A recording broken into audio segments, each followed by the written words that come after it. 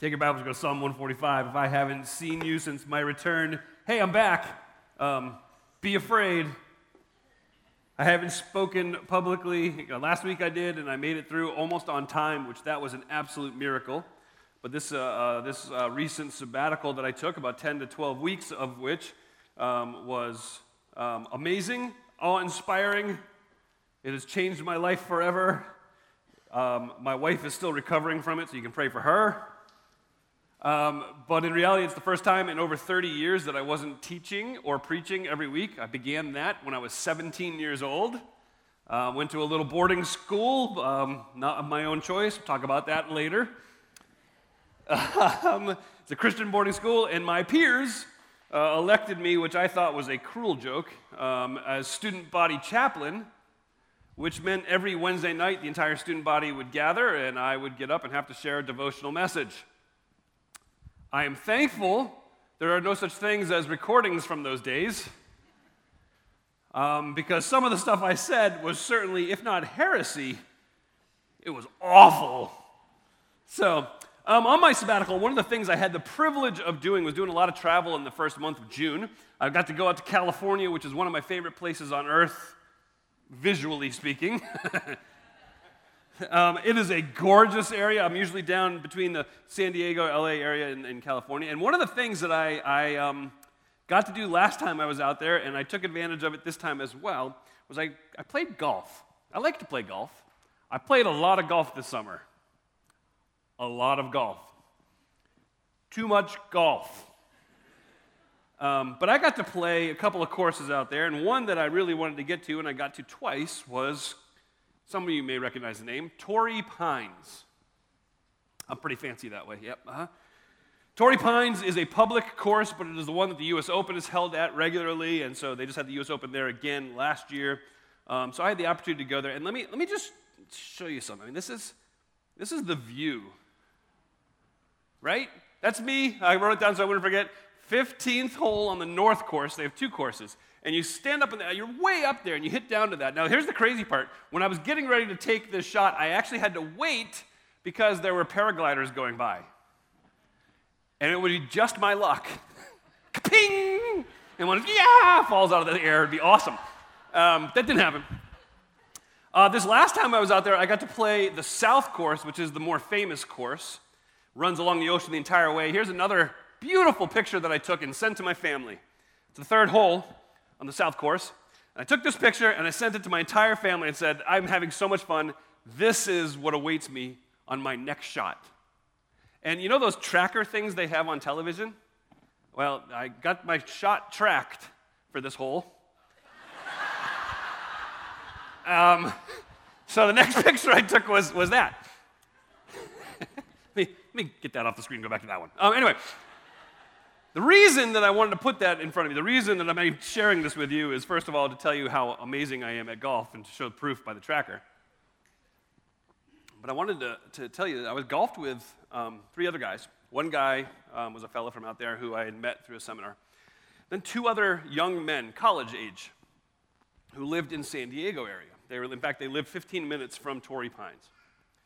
And so as we were going and we're talking, they're making fun of us because I'm from Maryland and the guy that I was golfing with is from Texas somewhere. And they're like, yeah, we live right here and we barely ever play here. It's like, how is that possible? No, I get it. It's expensive. It's very expensive. It's probably $160, $200 to play a round of golf here. It's expensive. Oh, except for this. It's not expensive for them.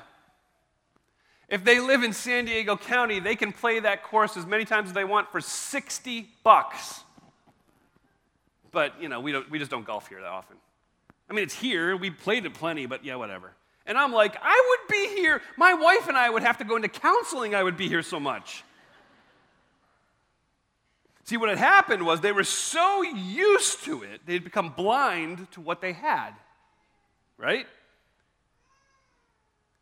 The beginning of my sabbatical, one of the conversations I had with my counselor, he was pressing me and asking me to pray a big prayer, to ask something big of God, to really dive into this. And one of the things that I came back with in one of our next sessions was, I think what I'm going to pray is, God, just show me, is the Moses prayer, show me your glory. I want to see it, right? And here was God's resounding answer. You have it, moron. You just don't go there every week. You just have ceased to recognize it. It's right before your face. Here I am. And when you fail to recognize the glory of God regularly, what ends up happening is you end up living a life that has lost the awe of God. And when you've lost the awe of God, then you're in a lot of trouble. You end up with a very boring Sunday morning faith. And I'm going to tell you this, if you live in light of the awe of God, there is nothing boring about it. What's led us, and I'm going to say many of us, we are glory adjacent. And yet there's no awe that fills our life, our heart. We've stopped looking at who he is. We've started to look at another and given them the awe that is only reserved for him. In fact, we've actually forgotten who we truly are, and that leads us to the place where we fail to see his glory and we cease to be in awe of him. Look at the first 8 verses. Psalm 145. I'm going to read it again for us. I exalt you, my God, as the King. I bless your name forever and ever. I will bless you every day. I will praise your name forever and ever. The Lord, he is great. He is highly praised. His greatness, it's unsearchable. Now, one generation is going to declare your works to the next, will proclaim your mighty acts. I'll speak of your splendor, your glorious majesty, your wondrous works. They will proclaim the power of your awe-inspiring acts, and I will declare your greatness. They will give a testimony of your great goodness. They will joyfully sing of your righteousness. The Lord is gracious and compassionate, slow to anger and great in faithful love. I could go on through the rest of the psalm, and we just don't have the time to dig into all of it like it deserves. So I would encourage you, just keep reading that psalm this afternoon and continue to pore over it. What I want to tell you is this psalm, Psalm 145, is the last psalm that David wrote. Now, although that's true, this isn't about David. This psalm is written as an acrostic. It follows the Hebrew alphabet. So basically every verse starts with the next letter of the Hebrew alphabet. But this psalm is not about this poetic, stylistic approach of David, the master poet. This psalm is about the glory of our great God, a glory that is supposed to lead us to. Look at all of the things that he says. Look, praise, exalt, declare, proclaim, speak, celebrate, joyfully sing, thank, tell others. I mean, he's laying all these things. This is what you're going to do when you recognize the glory of God. And yet, this psalm is not about all of the things that we're supposed to do. That's not the point of the psalm. The point of the psalm is the glory of God. And it comes with one singular goal, that you and I would be struck with the awe of God. And we would see his glory. We would fixate on it. Meditate on it. And allow it to bring us awe. My concern this morning is that many of us have been in the presence of his glory regularly, and yet we aren't in awe of him. David tells us who he is. He says his name is the Lord. The Lord. We're introduced to this name in Exodus chapter 3. You're going to remember Moses is standing before the bush that just doesn't, it's on fire, but it doesn't go away. It doesn't disintegrate. It doesn't burn up. And God is in the bush, and he's speaking to Moses. And Moses says, okay, if I'm going to do what you're telling me to do, God, who should I say has sent me? And God's response is, I'm going to tell you who sent you. Tell him, I am who sent you. The great I am, it's more than just a name, it's his character, it's his nature, it's his being, it's who he is. It speaks to his eternal self-existence. He needs no one else in order to exist. You know that the name that God gives to Moses, the name he refers to himself later in Scripture, the great I am, is in the present tense. That means there is never a time when he isn't. So you look back in the past and you know God always was, so you can take great comfort. Everything that has ever happened has been underneath his watchful care. This isn't a time, there's no time that he won't be, because his name is I am. So that means whatever tomorrow holds, no matter how difficult it might be, no matter how terrifying it might be, we can face tomorrow with courage because he's already there with the strength to sustain you. There's no other who determines what it is that he does because he is. There's no other that forces him to act a certain way. He exists without the need for anybody else, so he's free to do what he pleases. There is no one else like that. So my name's I Am, the Lord. David tells us of his greatness. His greatness is unsearchable, verse 3. Greatness has lost its meaning. Anything can be great now. An athlete can be great. A restaurant can be great. For crying out loud, a deodorant can be great. This word has become mush. It's become nothing. And what David's saying is, no, he deserves so much praise because he is so infinitely great. He's so infinitely great that his greatness is, in fact, unsearchable. The word in the King James is unfathomable. You're going to get to the deepest part of the ocean, and you're going to drop the line to figure out how deep it is, and you will never be able to even touch bottom. That's how great our God is. All the human minds in all of history combined can't capture how great God is. All the theology that's ever been written is just a drop in the bucket. Folks, you and I are like toddlers trying to assemble a jet engine when it comes to the greatness of God. Now, I know, last week I made fun of newborns. This week it's toddlers. Adolescents, teens, millennials, you should all be worried. The only group that doesn't need to worry anymore, grandparents. Yeah, you got it, right. Go team GP. But we'd be fools, right? To be like, all right, let's hire a bunch of toddlers, line them up, put the tools in front of them, give them the materials, okay? Let's see what you can put together for us. That's Lockheed Martin's new approach, right? You'll be lucky if they assemble anything, forget a jet engine. And similarly, you could take all of the great theologians of Uniontown Bible Church, you could take all the great theologians of Maryland, of the United States, of the entire world, for all of time, and we won't be able to simply scratch the surface about the truth of who God is. That's what it means that he is glory. That's what it means to stand before him in awe, that he has a greatness that is so great, so deep, you can forget about ever touching the bottom of it. He talks about his majesty. Verse 5, I'll speak of your splendor, your glorious majesty. The implication there is royalty. That is something us as Americans do not relate to very well. But if a queen or a king was to enter and a commoner was standing there, they would tower in fear. They would bow before them. They would be completely inspired. In fact, what's crazy is although as Americans we don't have that in our culture, we still gravitate towards the glory and splendor of majesty, don't we?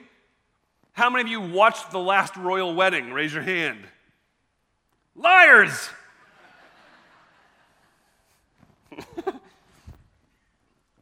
Revelation pictures a response to his great majesty as everyone bows before him, falls before him, cries out to him. He's king, he is Lord, there is no other, and everyone needs to lay aside their weapons. Everyone needs to bow the knee and celebrate his splendor, his greatness, his authority, his rightful rule. In fact, he is so majestic that it's not just you and I who will bow before him.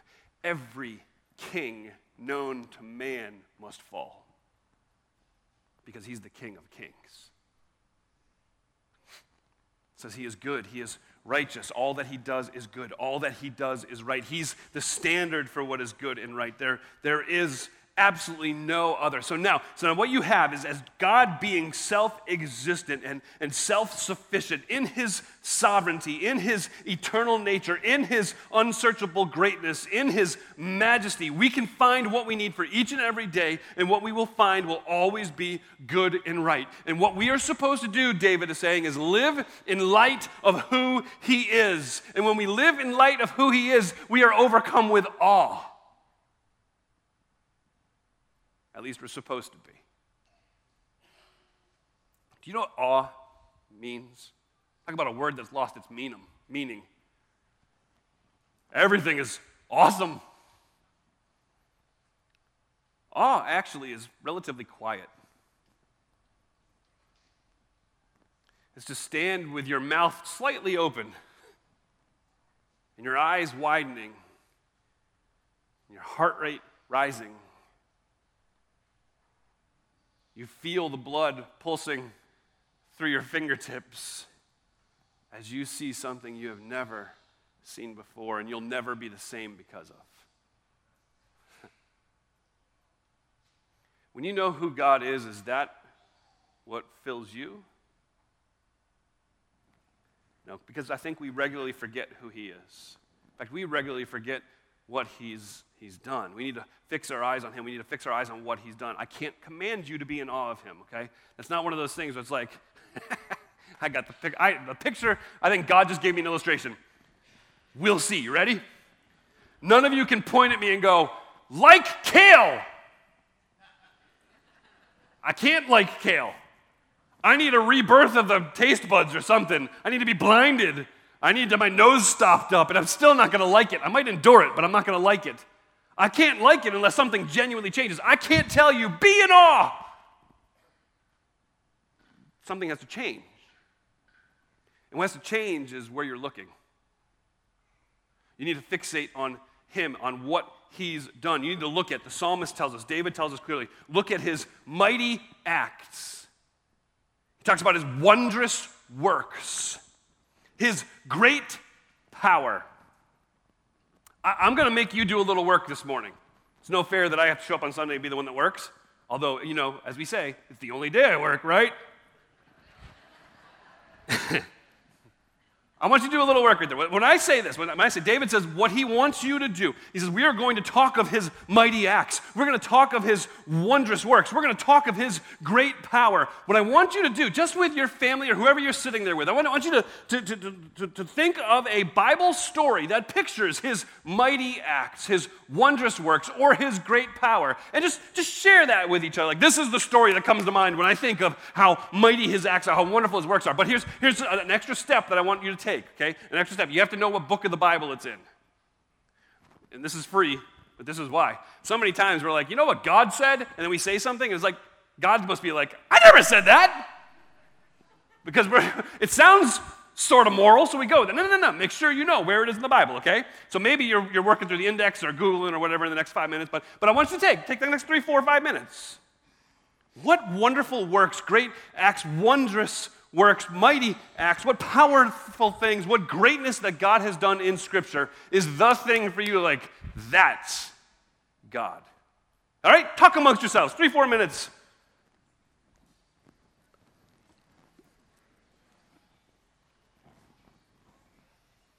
All right. There's plenty of them. Genesis chapter 1 and 2, you've got the very creation, right? God speaks into nothing, and he is so powerful that all of a sudden something exists.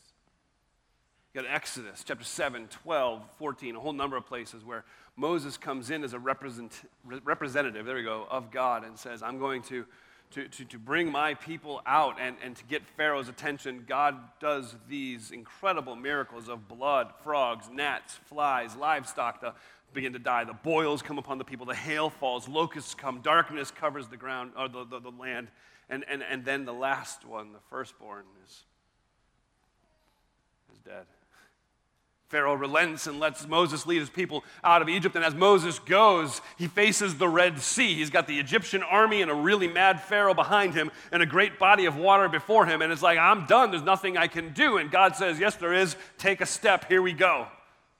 The waters build upon themselves, and the Israelites march through dry land to the other side. And when Pharaoh and his army get in, the water crashes down, and now there is no one chasing Moses and the Israelites. Moses and the Israelites continue through the wilderness, but they are not alone. They are, in fact, led by God, by a pillar of fire by night, a pillar of cloud by day. They get hungry, and God continues to provide them. He provides them manna, which is like heavenly Pop-Tarts that end up on the ground. Right? They're like, oh, delicious. And there's all the amazing things that are happening that God is doing, but what he's doing is he's demonstrating to his people, I am. The story of Joshua going into Jericho, right? Let's talk about that for a minute. Who in their right mind comes up with that as a plan? I got an idea tomorrow. Let's walk around the place. Tomorrow. Let's walk around the place. Tomorrow. And they do it 6 days. And the 7th day, let's walk around the place 7 times since we're in shape now. Get out your trumpets, blow it, and shout. And the people had to be like, okay, doo-doo-doo, ah! And the walls just collapse. And I think the people who were more astonished were not the people of Jericho. I think it was the Israelites. But the story of Gideon, as Gideon is called into battle against the Midianites, there's 32,000 Israelites against the Midianites. And it says that they looked like if you stood on the top of the hill down at a swarm of locusts. They had so many people, so many soldiers. And Gideon's like, all right, God, you want me to fight them? I got 32,000. Let's see what happens. And God's like, oh, no, a little soon. Slow it down just a little bit. How about this? Just make this announcement for me. Are any of you afraid? Anybody? Don't be bashful. If you're afraid, you can go home. And 22,000 are like, see ya. So now Gideon's got to be like, hey, that was pretty funny, God. That was a great one. Yeah, okay, good. So I got 10,000 left. 10,000. 10,000. You want me to take 10,000 of these people, many of them not trained, into battle against armies that look like a swarm of locusts because there's so many of them. Go, okay? You said it. We're going to do it. And God said, oh, that's not what I said. You still have too many people. So what I want you to do is I want you to go down to the river, and I want to see who really is a soldier and who really isn't. And so bring them to the water, and the one who gets to the water kneels with their spear still in hand and slowly scoops the water to their face. Those are the ones you want. The ones who get to the water and just stick their whole head in, you can send them home. And so he's like, all right, so Gideon's got to be like, all right, guys, time for a water break. There's a stream. Let's see what happens. Oh, that's not good. He's down to 300 men. And God says, almost.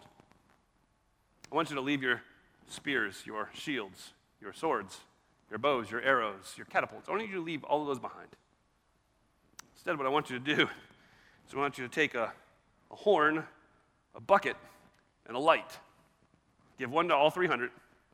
I'll explain more later. Now, imagine that meeting.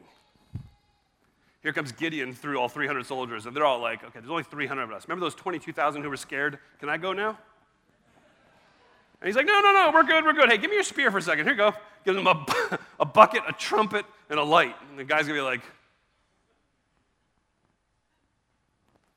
what I want you to do, Gideon, is I want you to have all 300 men take those trumpets, take those buckets, take those lights, put the light inside of the bucket, and I want you to smash that bucket. I want you to blow the horn, and I want you to shout as loud as you can, the sword of the Lord and Gideon. And let's see what happens. Let me read chapter 7 of Judges, verse 21. Each Israelite took his position around the camp. The entire Midianite army, they began to run. They cried out as they fled. When Gideon's men blew their 300 ram's horns, the Lord caused the men in the whole army to turn on each other with their swords. So now Gideon has won with the most ridiculous of strategies ever. Why? Because God said, you want to see my glory? If you want to see my glory, then you can't enter this thing with any strength. The strength has to be mine. You got Elijah and the prophets in 1 Kings 18. We're going to have this competition on top of the mountain. The prophets of Baal get their offering together. They surround the altar. They start talking and shouting and yelling and dancing and calling on their false god to come and take this sacrifice. And so they just look like complete morons. And they're doing this for hours upon hours upon hours until Elijah is like, you can picture him leaning up against a rock like, all right, guys, listen. Maybe he's traveling. Maybe he's talking to somebody else. Maybe he's in the bathroom. That's what he says. I'm not making that up. And the prophets start cutting themselves and screaming louder and carrying on. And finally Elijah's like, all right, my turn. Let's see whose God is real. So he gets his sacrifice. He puts it on the altar. Then he says, give me 4 barrels filled to the top of water. And they dump it on top of the sacrifice. He says, do it again. 4 more barrels. Do it again. 4 more barrels. Now, this thing is saturated, and it's absolutely soaked from top to bottom. There is no chance that this thing is ever going to start on fire. 1 Kings 18, verse 36, the time for the offering of the evening sacrifice, that prophet Elijah approached the altar, and this is what his prayer was. Lord, the God of Abraham, Isaac, and Israel, today let it be known that you are God in Israel, and I'm just your servant. At your word I've done all of these things. Answer me, Lord, answer me, so this people will know that you, the Lord, are God. Then the Lord's fire fell and consumed the burnt offering, the wood, the stones, the dust. It licked up even the water that was in the trench. And when the people saw it, they fell face down and they said, the Lord, he is God. The Lord, he is God. They said, there is only one, and it ain't the one who we were looking at.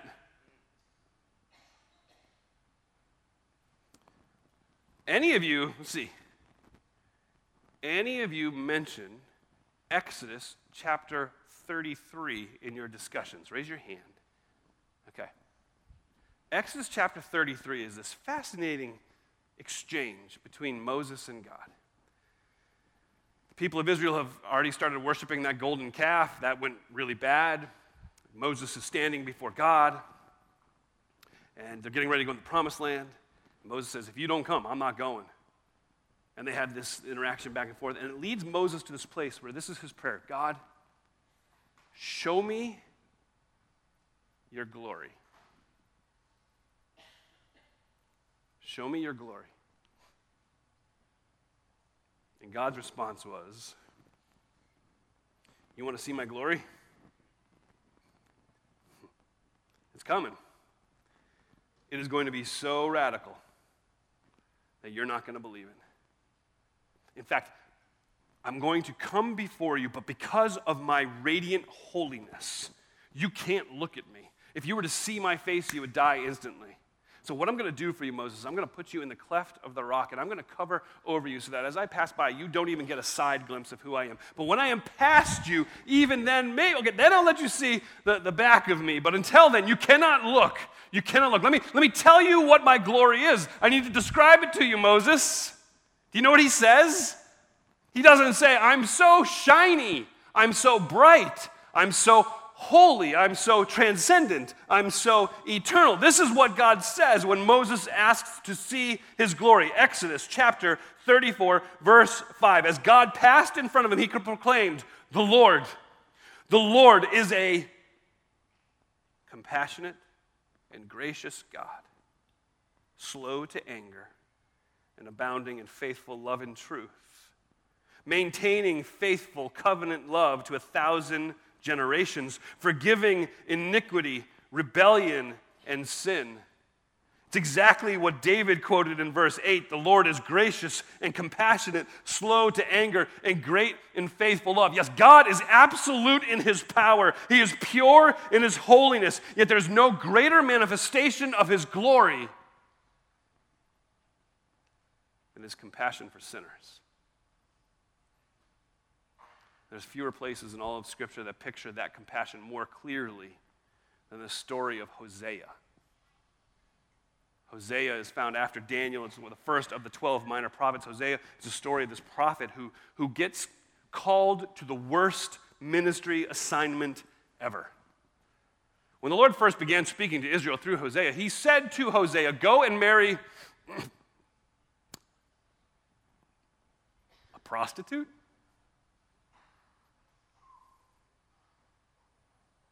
If it was me, I'd be like, all right, I'm going back at the end of the line. Maybe when I come through, you can give me another assignment. I'm not picking that ministry. He says, no, I want you to marry a prostitute. So he obeys. Hosea married Gomer, which makes it even worse. That's her name. There's no Gomers here, right? Just checking. Be my luck. But it's a family name. So Hosea married Gomer, the daughter of Diblaim. She became pregnant. She gave Hosea a son. And I'm not going to get into all the names, which is remarkable to study as well. But Hosea obeys. Hosea obeys and marries a prostitute. And he genuinely tries to love her. And you get through all of chapter 1 of the book of Hosea, and what you find is they're starting a family. And you can tell it's not going great by the names the kids have, but he's trying. But then you get to chapter 2 of Hosea, and Gomer has gone back to her old profession. And now she's cheating on Hosea. And eventually, she leaves Hosea for a man who's paying her for sex. As you read chapter 2, you get the heavy impression that this man actually begins mistreating her and abusing her. Hosea pleads with her to come home. I love you, come home. But she refuses. Hosea gets to the place, he's so concerned about Gomer's well-being that he begins taking money to this man and giving it to him to purchase what she needs to live, to be able to eat well, to be cared for well. And what this man does, he takes his money and then he spends it on worshiping Baal. Now, eventually, this guy gets tired of Gomer, and then he decides he's going to try to sell her back into the sex slave trade market. He's going to auction her off. And God comes to Hosea again with another command in Hosea chapter 3. He says to Hosea, go and love your wife again, even though she commits adultery with another lover. What? This is a real guy. Real feelings. You want me to do what? You want me to go back to her? She's done nothing but humiliate me. I've done everything I could possibly do for her, and all she does is hurt me, reject me. She left me. She embarrasses me. Why in the world would I go get her? That's got to be running through your brain, but Hosea does exactly what God tells him to do. In chapter 3, verse 2, he says, I bought her back for 15 pieces of silver, 5 bushels of barley, and a measure of wine. Okay, for us, we're like, that's okay, weird. I mean, but know this. Scholars say that's half price for a slave. There's a lot of people trying to understand why did he only pay half price? Now, there's a couple of reasons. One, it could be because she is such a used piece of goods that nobody wants her, so he's getting a discount. That's very possible. But the second one is this. Hosea has spent all his money on her already. So all he has is these 15 pieces of silver, but I know you need more. Hey, take some barley, take some wine. Maybe that'll balance it out. He's spent everything to bring her home. Why would he spend everything to bring her home? Because what God's doing in Hosea's life is not lecturing his people. Instead, he's giving them a living example of what it means when God says, I will pursue you. Look at Hosea 11, verse 8. This is God speaking about Israel, the nation, the people who've known him, who've experienced his goodness in their life, and yet they have turned their back on him. How can I give you up, Israel? How can I let you go? My heart is torn within me. My compassion overflows. Folks, that is a picture of the glory of God. The glory of God is a picture. God is this glorious one who loves us with a compassion we can't even begin to understand. You can hear it in his voice. The desire to be present with his people. He's pursuing them. He's constantly going after them, much like Hosea was constantly going after Gomer, trying to get her to come home. Go again, Hosea. Go again, Hosea. Go again, Hosea. You can fall. You can fail. You can even run. But God is going to continue to pursue you.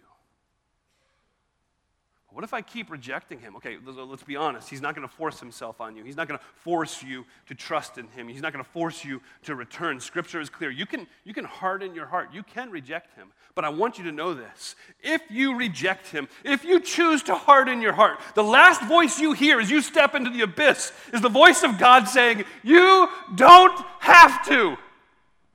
I'm right here. Come back to me. That's the God we should stand in awe of. The God who loves, the God who saves, the God who is merciful and compassionate. The glory of God is that he is free to do as he wishes. And as he wishes, what he wishes in all of his power, his greatness, his majesty, is to be gracious and compassionate, slow to anger, and great in faithful love to those who don't deserve it. To those people like Gomer. To those people like you.